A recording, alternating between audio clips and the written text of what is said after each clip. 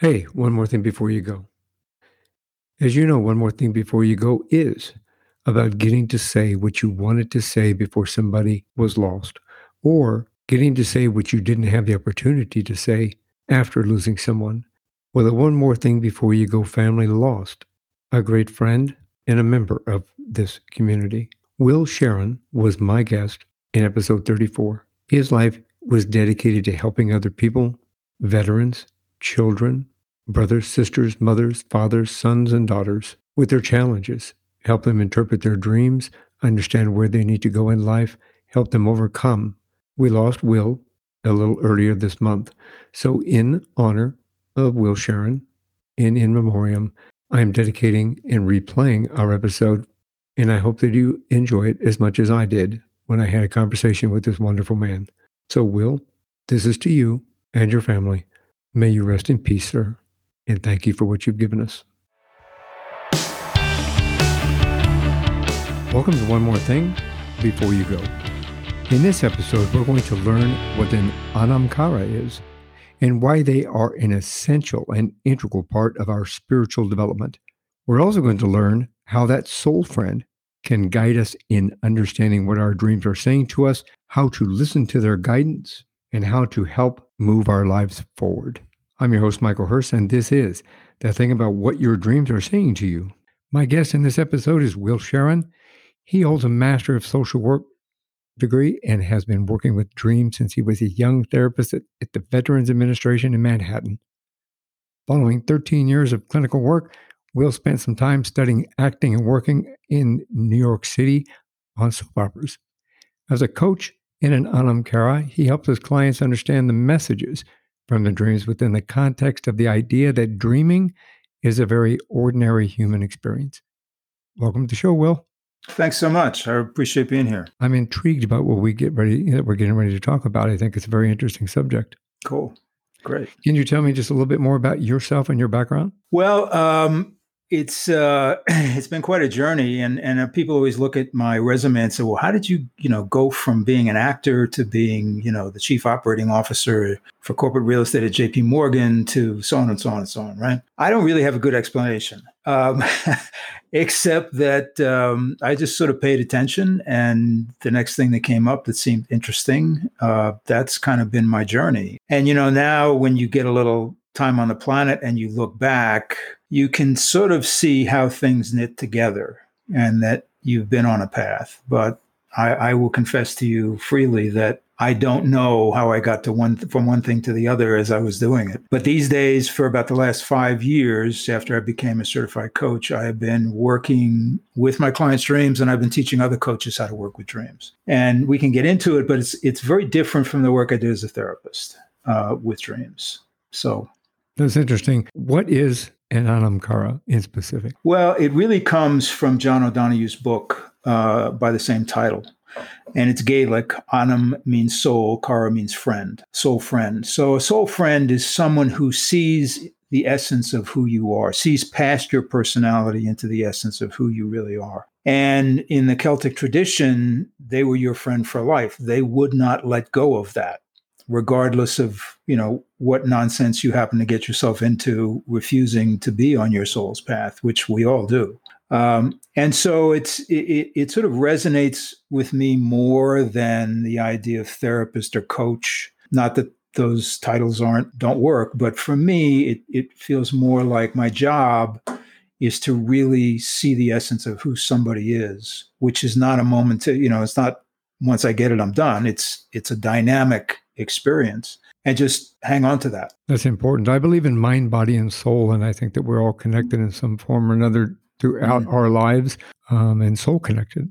Yeah. In several conversations I've had in the past, I believe that we all have some sort of a connection, especially on the soul level. Absolutely. So as a coach, I know you said earlier that you kind of do this as a totality, but how did you become a coach? Tell me your journey. Well, my corporate career ended somewhat abruptly. When I got fired for the first time in my life, I was the chief information officer for a very large advertising agency at the time. It was called McCann World Group. And it took me about 5 years to understand that part of my life was over. And once that happened, I also realized that, I was at an age and I had no health insurance. So I thought, okay, well, what's the best way to stay healthy? I thought, well, I'll go back to the gym. I'd always worked in gyms, and I called up a guy I knew and said, I'm a little long in the tooth, but do you think I could become a personal trainer? He said, absolutely. You'd be great. We have a lot of older clients. So that's the first step of me getting back into working with people one-on-one and getting people back into their bodies, which interestingly enough is a much more emotional experience than it is a physical experience for a lot of people. And that led me to think, well, maybe I should get back into the kind of work I used to do when I was at the Veterans Administration. So the truth is that when I went to look at what it would take to recertify my master's degree, it was over 2 years and supervision, all kinds of hours. Somebody said, don't do that, get a coaching certificate. Now, I had no idea what a coach was, but it was 9 months as opposed to 2 years. That seemed like a no-brainer. Right. But here's the thing. What was a real eye-opener for me is that as a coach, I don't start with the problem. I mean, when I was at the VA, literally, we would have something called the presenting problem. What's the patient's presenting problem, right? And we would start to work the problem. In coaching, we say, well, you don't have a problem, you have an agenda. You don't like the way this is going, whatever it is, your job, your relationship, whatever, right? And yes, we do spend some time initially understanding what it is that you don't like, but very quickly we move into, okay, what do you want, right? Very different process, which changed the way I thought about dreams. Had you always been, some of your bio that you sent to me, you said that you had been dealing with dreams for quite some time and learning about dreams, correct? Mm-hmm. Yeah. And I think, there are different phases in anything you learn. And so when I was a therapist, it was sort of the classical analytic model. So for example, we do dream interpretation. Well, what does that really mean? That means you come tell me what your experience is, and I tell you what it means. All right.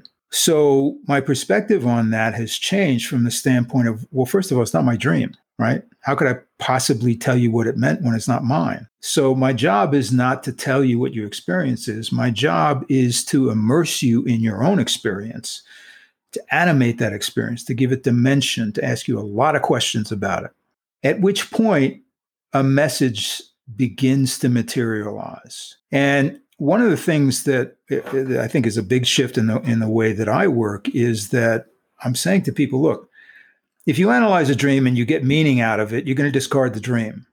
You don't need it anymore. You got the meaning, right? If you go back into your dream 2 or 3 or 4 times over the course of a week, it will inform you. It's speaking to you in a different language. It is not the language of your cognition. It is the language of your heart, for a lack of a better descriptor. And as you listen to it, things will come up. So stop thinking, go back into it, experience it. Sometimes it's uncomfortable. Sometimes these are not happy experiences in dreams. But if you allow yourself to be immersed in it, you'll understand what you're trying to tell yourself, because that's what your dream is. It's not me, it's you telling yourself what it is you need to hear to step into the next larger version. Do we all, as human beings, do we all dream? Well, that's an interesting question. I mean, if you look at the neuroscience of it, the answer is yes. We have brain activity, except for a very tiny percentage of us who have a very specific kind of brain injury. We have brain activity every night, 2 or 3 times a night, that is associated with dreaming. The issue is, do we remember them? I was going to ask you, sometimes I remember my dreams very vividly. Sometimes I don't, or I remember bits and pieces. And then I spend the morning going, what was that? I still remember part of it. I want to know the rest. Yeah. Right. Well, here's, I guess there's 2 things I want to say about that. First of all, sometimes people hear about my work and say, gee, I'd love to work with you, but I don't remember my dreams. And my response is, make an appointment, right? Now that sounds sort of self-serving, but the magic here is this. There's a part of that person who does not have an audience for this experience called dreaming, right? Now they have written in their calendar, okay, next Wednesday, I'm going to talk to this guy, Will, about a dream, right? So now that part of them that dreams goes, oh, hey, we got an audience here. Does somebody wants to listen to this? And I will tell you, it has never failed. They show up with a dream. So part of it is that you create an expectation, you create an audience, you tell someone else, right? Yeah. The other thing about it, and this is my experience as well, I will go through periods of intense dreaming. Sometimes I'll have 4 and 5 dreams a night, which is exhausting, right? And then I won't. Now, am I still having that brain activity? I guess so. Yeah. But I think it has to do with, if you're paying attention to your dreams, there's some action that's required. Now, it could be go do something. It could be think differently about this. It doesn't necessarily have to be some physical thing that you do, but it has to be an intentional thing, because there's a feedback loop, right? It's like your waking life and your sleeping life are 2 schools, day school and night school, and they talk to each other. It's not, but they're not going to talk unless somebody's on the other side of that conversation, right? So that's why I think we dream and then we don't remember our dreams for a bit. Do you think that does every dream, now these are just questions obviously that are popping into my head as we have our discussion. Do you think that every dream has to have a specific reason for having it, whether it be for an answer or a solution, or could it just be for relaxation or enjoyment? Okay. It's funny. I have 2 answers to that question. Sometimes you will have a dream that is just fun. Or sometimes you will have a dream that just sort of confirms where your head is at, right? Most of the dreams that I deal with are in a little bit of a different category. Most of the dreams I'm dealing with are dreams that are showing you how you are organizing your experience with the implicit question, is this what you want? Okay. So you'll have a dream about a guy who has a choice to marry the boss's daughter and get a big promotion, or to leave and get in his car and drive away, right? And in the dream, he chooses to leave and get in his car and drive away. Now, intellectually, this guy was in the process of changing his career, okay? He was working in financial services, and there's a whole story behind that, right? And felt as though he was making a deal that he didn't want to make with himself. Okay. That's an intellectual thought. Now the dream comes along, gives you a story, right? And the story has a whole emotional arc to it. And all of a sudden now, that idea, that intellectual idea you had, becomes visceral. It becomes, oh yeah, now I understand why, right? So those dreams always happen as you are ready to hear them. It's like in a conversation with somebody you know, and you thinking, well, I'd like to say this, but I know they can't hear it yet. So I'm going to keep my mouth shut, because what's the point, and then they're ready at some point to hear it. And I think that's what most dreams are doing, is they are kind of guiding us towards who we really are. What about, and maybe I'm just kind of going off the wall here, but what about when somebody dreams about being in another life, or you find yourself in a position like in the 30s or the 40s, for example? When you come across something like that, does it? I did some research prior to our conversation here, just kind of in regard to generalizations, how people interpret dreams. Most people, you can buy a book and you can open the book and it says, I dreamed about a turtle and it says this. Well, that's kind of generalized. I dreamed about, right. the blue sky or purple sky. This is what this says. And I agree with you. I think that everything has a deeper meaning to it. So if you're dreaming about something like, let's say, back in the 30s or the 40s, when I've never lived in the 30s and the 40s, how do you deal with something like that when somebody brings that to you? Well, so let me answer it this way. You are the writer, director, and executive producer of your dreams. Now, when I say you and I don't experience that in our waking lives. But the fact of the matter is, we create these stories, right? And so that's one thing. The other thing is that your soul is kind of a pack rat, right? And imagine if you were casting a movie and it was a low budget movie and you had to choose the sets in your town and the people in your town, and you kind of just shove them in there and make the story. Now you're going to do it with a purpose. Uncle Frank may be in your movie because Uncle Frank represents something to you, just like the period of the 30s and the 40s may represent something to you. Maybe a movie you saw, maybe an idea you have about what life was like then. These are all your own personal associations that come from your own creativity, because that's what I think ultimately dreams are. They're our imagination. We've imagined these stories to talk to ourselves. So, yes, you could buy a book, but what are you doing when you buy the book? You're just, quote, interpreting.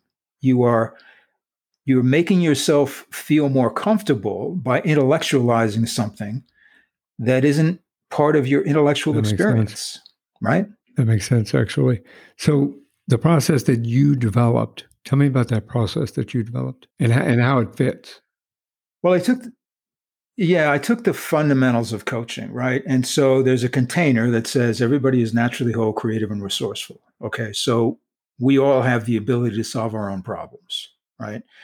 And the reason coaching came to that view is the other one view takes a long time, working on the problem and going to somebody else to try and tell you what to do. Okay, that's one idea. The second idea is, well, that's great, but what do you do? Well, the two basic tools of coaching is listening, not the easiest skill that we have in this culture, and asking a lot of questions, without an agenda. So, for example, if I've been working with a client for a while, I don't know, 3 or 4 months, whatever it is, and they tell me a dream, and I have this little voice in my head that goes, oh, I know what this is. I stop because I'm not ready to work. Because now I've gotten my ego involved that I'm such a smart cat here that I can figure this out, right? Well, that's of no use. So I have to stay in a place that says, okay, man, I have no idea what this means. Let's find out. Let's see, And if I'm in that place, then because I have worked with the client for several months, I can try things out. I can say, well, okay, here's what's coming up in me based on this other dream you had. Does that work for you? And I'll tell you, man, it's really interesting. Sometimes I get, no, it doesn't. And that's as useful as somebody saying yes, because now we've gotten even more aligned in this story that's not making any sense to us. We know it's not that. Okay. So now we kind of go in a different direction. And so that's really, and I'm going to do a workshop tomorrow. It's like, I always say to people, look, you already know how to do this. Right. I could stop here. I'm going to tell you a little bit more, but ultimately as a coach, you know how to do this. That's interesting, actually. So you had mentioned in some of the stuff that you had sent to me that you believe that in keeping the dream alive, you believe that it will inform the client over time of something. And it kind of relates to the same thing that you just talked about. So typically when you're working with somebody, they come to you with a problem, or do they come to you and say, I'm having these weird dreams. Can you tell me what they mean? Usually a combination of both. So let me try this. We all have the concept of fate and destiny. So fate is the story that we've been told about who we are, or it's the story we've made up about who we are. And we told ourselves over and over and over so much that we pretty much believe it. But there's a little bit of a rattle. There's a little bit of a something that doesn't quite feel right. Okay. So that's one way that a client will come to me. Another way is if we look at the other word, destiny. What's destiny? Well, destiny is what you betray if you insist on your fate. Okay. So if you insist on the story that you've been told or the story you're telling yourself, then you don't step into your destiny. And the problem with the language we have is destiny and fate are nouns, right? So they sound like things. They're not. It's a dynamic process. You're constantly moving back and forth from taking a chance, stepping into something new and unknown, and then creating a story around it to support it, right? And working that story for a while. So, I'll give you an example. There's a woman who came to me who she's an artist and a singer, and she wanted to earn her living as an artist and a singer. She said, all her friends are doing it, right? So we started with that, right? where her dreams led us were the idea that she has an expectation of the men in her life that, let's just say, is not a very high expectation. And her dreams were basically saying, okay, you want to be this singer and artist, guess what? You got to change your expectations of the people around you. They may not take the invitation, that's irrelevant, but you need to change your expectations. So, and that was, I tell that story because I remember working on that dream and going, oh my God, look at this. It's like you can't just do the one thing you showed up and said, this is what I want, right? The other stuff shows up too. Inevitable. So you grow, sort of not linearly, but exponentially. That's really interesting, actually. So where did you learn to interpret those kind of dreams? Where did you learn that? I mean, how did you learn that? Was that something that kind of came naturally to you? Or is that something that is that a taught? Or is that something that subconsciously, I don't want to say subconscious, might be the wrong word. Well, we can talk about subconscious and unconscious, but I guess, when you ask the question, what comes up in me is this, and it's a story that's in the introduction to the book. I started out as a teacher in a psychiatric hospital on a locked ward with boys from the age of 4 to 11. And my job was to teach these kids how to read. And so I didn't know anything about that. So I went to school and I learned about phonics and sight vocabularies and flashcards, all kinds of stuff, right? And I would come in and I would try this stuff. I got nowhere, nothing, right? They were not interested. And then one day my car broke down and I had to take the bus to work. And I'm standing at the bus stop and there's a newsstand there. And on impulse, I bought a dozen copies of the Daily News. It's a newspaper still in New York, right?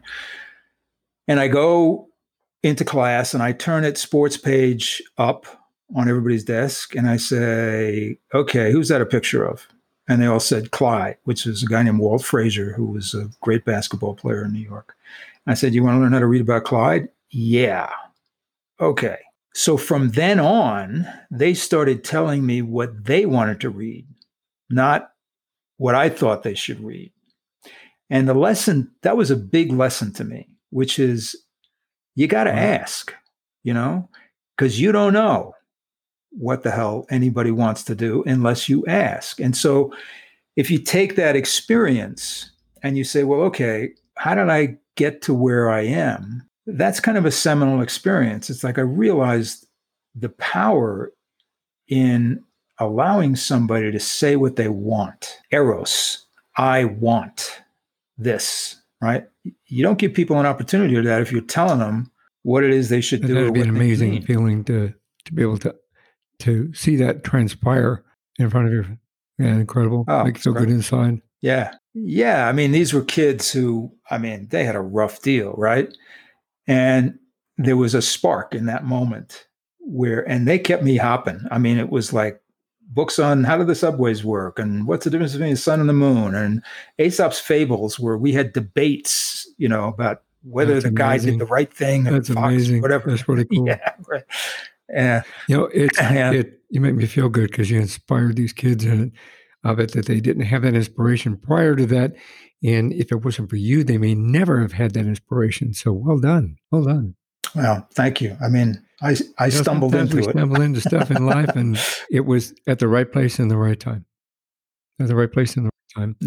Yeah. Numerous times I had found myself at the right place in the right time, and luckily I changed a few people's lives along the way in my old career. So, I just happened to be at the right place at the right time. So that's well done. That's cool. Yeah. Yeah. So by seeing the experience of dreaming as an ordinary experience, does that allow us to better appreciate? I think so. So we touched on, let's explore this idea of subconscious and unconscious, right? So, I got a clinical degree and I was a therapist and blah, blah, blah. And then fast forward, and now I'm teaching other coaches, right? And I notice that they're using these words subconscious and unconscious. So am I, interchangeably. And I thought, I don't know the difference. I think I'm supposed to know the difference, right? I'm teaching this. So I looked it up. Turns out there's a guy named Pierre Janet who came up with the term subconscious. Never heard of him. There's two things about this. First of all, he said that beneath the activities of the conscious mind lay this powerful experience, right? So we got to look at that. The conscious mind he associated with thinking. So at the beginning of the 20th century, we conflated cognition with consciousness. If we can think about it, it's conscious. If we can't think about it, it's subconscious, as in less conscious, okay? So Freud was a contemporary of his, and Freud thought that was fine and that was great, and he wrote about it and talked about it. And then at a conference in 1913, Genet got up and said, this guy Freud, he keeps taking my ideas and renaming them and calling them his own. Well, needless to say, Freud was not happy about that. And very shortly thereafter, he said, it's not subconscious, it's unconscious. And it's the place of, all these things we don't want to think about or feel. Okay. So now we have two different words that are talking about an aspect of our experience that, at the very least, is less accessible, right? It's something that we have no control over, and you got to worry about what thoughts you put in there because they could run amok and all this kind of stuff, right? And as I continue to teach, I thought, I understand why we did that. I mean, the metaphor for these guys was the machine, not the computer, right? The machine has pieces and parts, right? Take them, okay? So I get that. I'm not on a crusade here, but here's a thought. I'm not sure those ideas are useful anymore, okay? We are conscious beings, all of us. Even that guy, every single one of us are conscious beings. The difference among us is how aware we are, not somebody's more conscious or less conscious. We go down that road, we're going to have all kinds of problems. How aware we are, how engaged we are with our experience, okay? So the reason I keep saying to people that dreams are ordinary, I want them to get the idea that there's nothing mystical or magical about dreaming. Being a human being is pretty mystical and magical, but not dreaming. Dreaming is just the way you're talking to yourself. And that makes it more accessible. That's an interesting analogy. I like that. And I, when I was getting my master's degree, I had to study the same philosophies that you had, and the philosophers, and the same Freud, and all of them, Jung, any number of a long list from years ago. And I always liked looking, we evolve as human beings, and we always have evolved as human beings. And some of those are typing is changed. I think that our brains have changed. The way we think has changed a little bit, and we've evolved. So I agree with you in that regard. And in that respect, obviously, I think, and correct me if I'm wrong, but our dreams then they become more relevant then. As daily lives, correct? Yeah, absolutely they do. Yeah, and I think, when you look at the functionality of thinking in the context of being a conscious human being, it's a relatively narrow band, right? I had a teacher who once said to me, the thinking needs to be the gardening tool of the soul. In other words, you need to understand the essence of who you are, and the thinking allows you to manifest, right?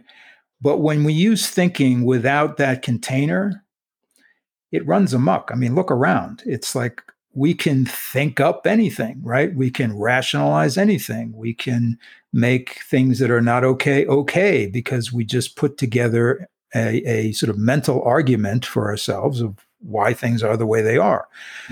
But when you come from the place of who you are, first of all, I say to people, you realize you stop deciding things. Everything becomes obvious. What you need to do is obvious. It's not some SWOT analysis that you're doing on a piece of paper trying to figure out the positive and negative. It's like, look, this is who you are, dude. This is where you're going. That's what it is. Now you can think about how you can do that, but that makes a lot of sense. I'm taking some of this from some of the notes that you had sent me. So as you said, for over 100 years, we've been told that dreams are elusive and need to be deciphered by an expert. So in regard to that, do you feel that we have the ability to decipher our own dreams, or do they need to be guided? Well, I think there are a couple of levels of it. So, for example, you have a dream. First thing you got to do is remember it, right? And that takes an effort. right? You get up, you go, oh yeah, I had that. And let me see if I can remember. Yep, I'm okay. Now I got the story. So the next thing you need to do is write it down. Why? Because as you write it down, you own it. It's now a story that lives in you. The problem we come up against then is, the human experience is a collective, cooperative, relational experience. Okay. So when I tell a dream to you, even if you just listen to it, even if you don't ask me any questions, all of a sudden now I'm hearing this story. I mean, before I remembered it and I wrote it down, right? Now I'm hearing this story. And I've had this experience myself. It's like as I'm telling somebody a dream, I go, whoa, wait a minute. I didn't feel that emotional impact before, right?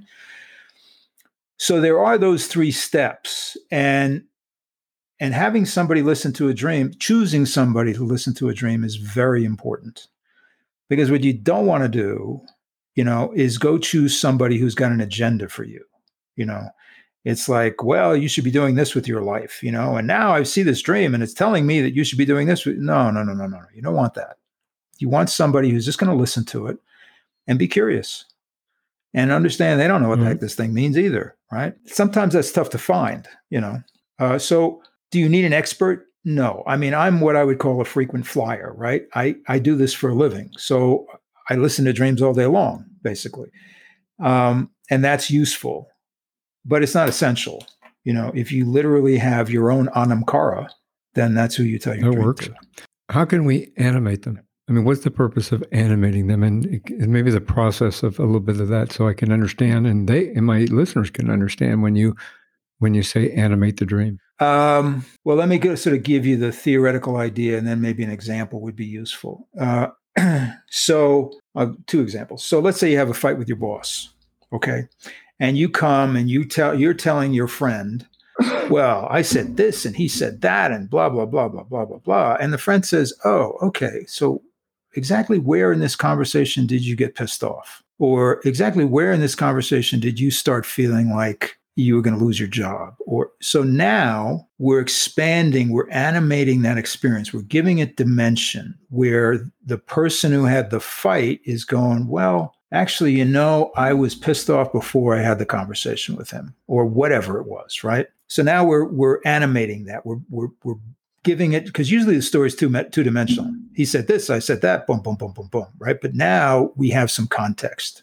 Okay, so client had a dream that he was being chased by a tiger. Actually, he wasn't being chased. He looked into the forest and he saw this tiger coming straight at him. And he started running. He didn't feel like the tiger was going to try and eat him, but it was a tiger. It was like, get me out of here, right? And he hides behind this shed, and then he looks around the corner, doesn't see the tiger, and he runs. Okay. The client didn't like the dream. Why not? Because he didn't like the idea that he was running away from this tiger. That's not who he saw himself as who he was, right? So we worked on that dream for a while. What's the thing with the tiger? What's your association with tigers? All that kind of stuff, right? And what he realized was that he was getting himself into a relationship with a woman who was different from all the other women that he'd been in a relationship with. And that he felt like there was this force coming at him. And he realized that there was a part of him that didn't have any part of this. On the one hand, he said, yes, I want a powerful woman. I want a woman who's smart, who will meet me, who will have a partnership with. And then she shows up and there's part of him that's going, whoa, let me out of here. Right now, that's the part of him that he is about to step away from. That's why he had the dream, because the dream was saying to him, okay, Slick, you said you wanted this. There's a part of you that you got to deal with here, because there's a part of you that says, man, I don't know, right? Now, we wouldn't have gotten there unless we had understood more about his association to tigers and running, and that didn't comport well with his own self-image and all that stuff, right? So that's how we animate. We don't look in a book and say, oh, well, the tiger means, feline force, it's a woman, and, whatever. It means it's interpreted individually to each individual instead of something that's generalized basically in a book, for example. Yeah. What's interesting about that is that's where Jung was coming from. I mean, if you read him, that's what he says. The problem is we've deified the guy and all his writings. And so we've put this dictionary together of what stuff means because it's archetypical. And the answer is yes. It's And on right. my bookshelf. How does that archetype? Yeah. Yeah. That's Right. interesting, actually. Right. So, how do we become dependent upon our own cognitive mind? Well, there's a theory that I read about 3 years ago, which made a lot of sense to me. So there's something called confirmation bias. And confirmation bias is you have a belief, and I show you 10 published studies, peer review, that demonstrate to you very clearly that your belief is wrong, right? You reject them. I come to you with a half-baked rumor from a dubious source that supports you. You go, yep, that's right. Okay. So this is something that was discovered in 1975 at Stanford University. They've been doing experiments on it ever since. And one of the things they said was, well, confirmation bias must be a failure of reason. Okay? Because why wouldn't you accept the studies, right? It's not reasonable. Okay. So these two guys came along, Mercier and Sperber, and they looked around. They said, there's a lot of failure going on around here. So let's look at this. And what they came up with was they said, actually, confirmation bias is not a failure of the rational mind. It's the purpose of the rational mind. Because we developed this ability to make an argument as we began building cooperative societies way back in the hunter-gatherer era, right? So we're going on the hunt. Frank doesn't want to go on the hunt. Frank wants to stay in the cave. So we could kill Frank, but then we'd be a man down, right? So we don't want to kill Frank. We want to convince Frank that he has to come. So we say to Frank, okay, you don't come, you don't eat. I mean, right? So that's an argument that says everybody has to go on the hunt. We could fast forward to today, stop signs. We all agree you got to stop at the stop sign. It's a cooperative effort. And somewhere back when cars started proliferating, somebody said, okay, we got to get stop signs, right? And made the argument, why do we need stop signs? So we have this ability, which is useful, to make arguments, but that's what we're doing. We're making arguments. We are not objectively evaluating data. That's why we developed the scientific method, right? There are ways around this, but the idea that we can use reason all the time to be, quote, reasonable just is not true. That's not what we developed this part of our brain for. Makes a lot of sense, actually. Yes, 100%. So you suggested that thinking has run its course as our sole mode of decision-making, but you kind of just covered that. So yeah. And I let me just say a little bit about that as it relates to what we're going through right now. We are living in a time of uncertainty at pretty much every level of our experience. Okay. It's not just the virus and it's not just the economics, although I think we're just at the beginning of that wave. Literally everything seems to be up for grabs. And as human beings, we don't like that. The idea here really is the level of uncertainty that we can tolerate as human beings. And so let me just take the dream world and then expand it, right? So what I'm saying to you is, well, don't interpret the dream, live in the dream. Well, living in the dream is uncomfortable because stuff comes up. You start feeling something. You don't know why you're feeling that, right? So you go back in for little doses. You get a feeling, it works in you. You get a thought or an idea, and then you get out of the dream and go about your business.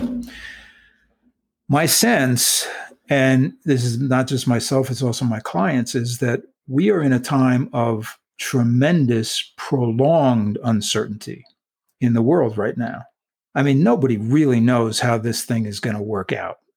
We're just at the beginning of an economic crisis that, outstrips pretty much anything we've experienced before. We have major institutions in our government, regardless of where you're at on the left or the right, that don't look like they work anymore. Okay. So it's a very difficult time because it's uncertain.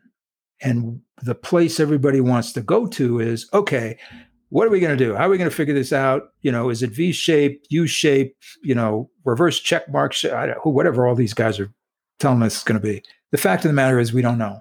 And so what it's forcing us to do, some of us who are willing to enter into that uncertainty, is pay attention to other aspects of our experience. Your dreams, yeah, but also the fact that you don't know. What do you do every day when you get up and you don't know? And living in that, being forced to live in that, has, for some people anyway, allowed them to begin to appreciate the range of their experience as a human being, which, let's face it, we're not going to think our way out of this. Right. It's not going to happen. And I agree with you. It's a very scary future, actually, because we don't know what options are going to take place. We don't know where it's going to go and what the outcome is going to be, because there are too many variables that can change that outcome and change it drastically. So I can see that. How do we as an individual redefine our language in order to help make our dreams more accessible? Well, I think if we can step away from the idea of interpretation, that would be useful. If we can understand that English as a language is primarily, overwhelmingly made up of nouns, so that we are describing our experience as things, right? Right. I'm upset. Well, okay, I kind of get the outside parameters of that, but I don't know you're upset about what. I mean, I don't know what that is. I don't know how you experience that. So if we can be more descriptive to others and ourselves about what's going on, if we also stay away from, as much as possible, jargon. So what I say to people who take my course is, look, you may be steeped in, I don't know, tarot or Reiki or whatever it is, but for the next 6 weeks, here's the rule. You can't use any of that terminology. What you have to do is you have to say to yourself, okay, I'm the first person in the world to understand this idea, so I can't use the jargon. I have to explain it. I have to say what it means, so that we're not all saying, you use a word, you use some jargon, and we all go, oh yeah, I know what that means. And meanwhile, everybody's got a different definition. Nobody knows what the heck is going on, right? So I think those are the things that are really useful. If we can get out of this shorthand of describing things and lumping people into groups and all that kind of stuff, then that's a way through this. Then we can have human interactions. Then we can understand where somebody else is coming from. So, okay, if I give you a quick example? Oh, absolutely. Okay, so I don't usually do group work, but I was invited to this meeting of community organizers. And it was somewhat contentious. And so what I asked everybody to do was sit in a circle, and I asked for a volunteer to tell a dream. And some brave soul told a dream, right? And so then what we did is we went around the circle, and everybody asked open-ended questions, right? And then after we kind of got a sense of what the story was about, everybody got to claim the dream. And this is been around for 30 years or so. So you say at the beginning, if this were my dream, this would come up in me. Okay. So that exercise took about 20 minutes. And the contentiousness went out of the meeting, right? Why? Because we had created this intimacy. Everybody was human. So now the different points of view were just that. They were different points of view. They weren't agendas. They weren't legal briefs. They weren't, I'm right, you're wrong. They were, well, this is how I feel. This is how I'm seeing this. This is what I think should happen, right? And so if we can do that, we can begin to have these conversations that are crucial for us to have at this point, So that's a way, I think, and it takes effort, right? Because it's so easy to say, I'm a progressive, I'm a conservative, I'm a blah, blah, blah, blah, blah, right? And now I'm in my group and you're not in my group, and therefore I'm safe and you're not. It doesn't get us anywhere. You go on your side of the room, I'll stay on my side of the room. Don't go over that line. Right. Yeah, exactly. Meanwhile, the ice caps are melting, Exactly. I had come across something in your material that you said, the soul is not in the body is in the soul. Can you help me understand that? Yeah, it's an Irish philosopher concept. I could never quite trace it back to who originally said it. But so there's actually a guy somewhat of a horrible human being, it turns out, but he was trying to measure the weight of the soul. And he had this scale, and he kept trying to put people on the scale who were about to die. And he finally got one. And so he had some measure about how much the soul weighed. And I tell the story because it's absurd, right? I mean, it's ridiculous. The idea of the Irish philosophers that the body is in the soul basically says, look, we have this experience. We have a soulful experience, and we are manifesting that in this physical presence, right? But there's so much more to who we are than our bodies. And God knows there's all kinds of scientific evidence now. We know that there are electromagnetic waves that extend out from the body. So there's even scientific evidence that says we are more than our bodies. But it puts into perspective, again, this idea of thought, right? Well, we think this stuff up. Yeah, but it's in the context of our soul. And if we sort of accept that, then we've got a container, we've got a context in which to think. And it's also a humbling idea, right? Which is, guess what? You're not the smartest person in the room. As a matter of fact, you're just, as you said before, like we're all on the bus, it's like we're all in this together. Yeah, that's fact.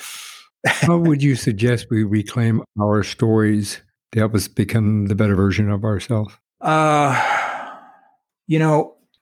reason I'm hesitating is because usually what happens is there's a crisis.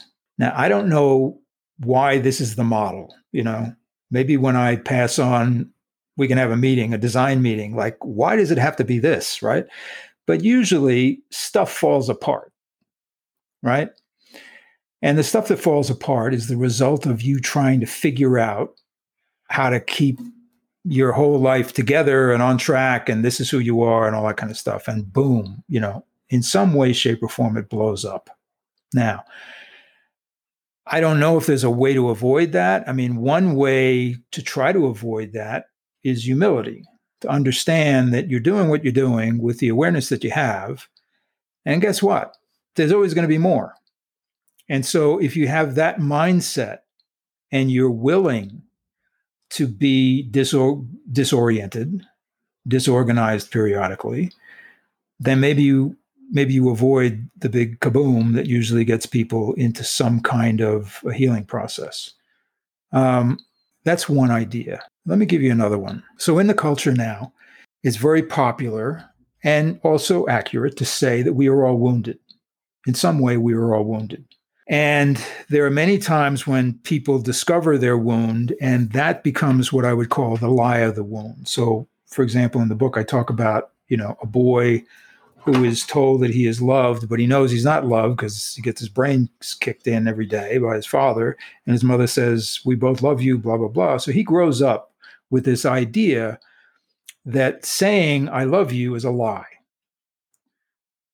Well, that doesn't work out so well when he gets into a relationship with a woman he loves, right? Because she says, well, I see you love me, but I want you to tell me. And so he has this reason, I can't do that. Well, that's the lie of the wound, okay? That's not the point here.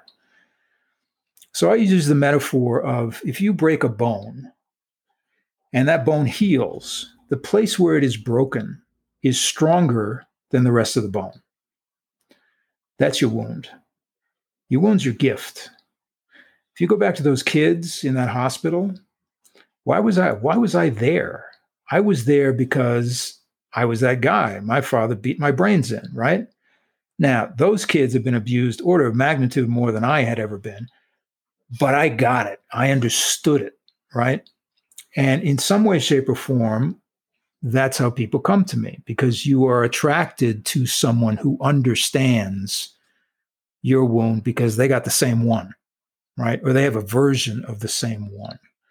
So the acknowledgement of that kind of humanity in all of us is the way that we can move forward as human beings, rather than embodiment of a particular political philosophy and blah, blah, blah. It's like, well, wait a minute, we're all in this pain and we all want the joy of stepping through it because that's what happens on the other side. So I think those are the ways that we can begin to, and what's, what the problem with it is people look at that and they go, yeah, but now what do we do? Well, just hold on with that. That becomes obvious. You don't have to worry about what you're going to do. Okay. The hard part is allowing yourself to feel. That is a hard part. And you have a book that will help people to understand your process and how to kind of go through that, correct? Tell me about that, please. Yes, I do. It's called Dreaming in the 21st Century: An Ancient Experience in a New Context. And so for a couple of years, I had been making YouTube videos about various ideas about working with dreams. And you can go watch, I think there's probably 45 of them at this point, but they're a bit of a hodgepodge, right? An idea would come up, I'd make a video. So what I did was essentially take most of those ideas and a couple of new ones and organize them in this book. And I wrote it to be read. It's 174 pages long, and it's, I think, 5x8 or 5x7. So the chapters are like 3 and 4 pages long because, first of all, I want people to read it. I don't want it to be some theoretical thing. Carl Jung, as you say, sits on the shelf. yeah, right. And it's also not a theory of everything. It's a series of ideas. It's like, check this out. See what comes up in you around this, right? Sex in dreams. Why do we have sex in dreams? Why do my clients dream about having sex with me? It has nothing to do with me. It has to do with the fact that I am a part of a very intimate relationship that they are then using to tell themselves, hey, you want more of this. You want this in your life, this kind of relationship with somebody, right? So it's things like that to sort of kickstart people in terms of thinking about honoring their dream life. That's interesting. Tell me about your classes, please, and what you have to offer in that. It's 6 weeks. I initially did it for coaches. Now it's for everybody. So what happens is there's a recorded lecture, half-hour recorded lecture that you listen to before class. Then there's a 90-minute class, virtual class on Zoom, where we work, because I'm a believer that the way you learn this is you do it. And it'll be different ideas. There's active imagination exercise and all that kind of stuff. And then you're paired up also with a partner, and you get together in between class and you work on a dream. And you go back and forth, and that culminates into sort of a final assignment. And so there are assignments in the lectures. It's not a walk in the park. It's 6 weeks of sort of immersion, even though we only get together for 90 minutes. And it's sort of built on the model. It's interesting you asked. It's built on the model of how I work, because I say to people, look, I charge by the session because that's what we know, right? But I don't work by the session. And if I don't hear from my clients a couple of times in between sessions, I always say to them, look, you're wasting your money. This is a relationship, and it's a relationship with a part of you that's a little fragile, because it hasn't had a lot of audience. So you got to nurture that. And I'm here for that, right? And the class is the same kind of thing.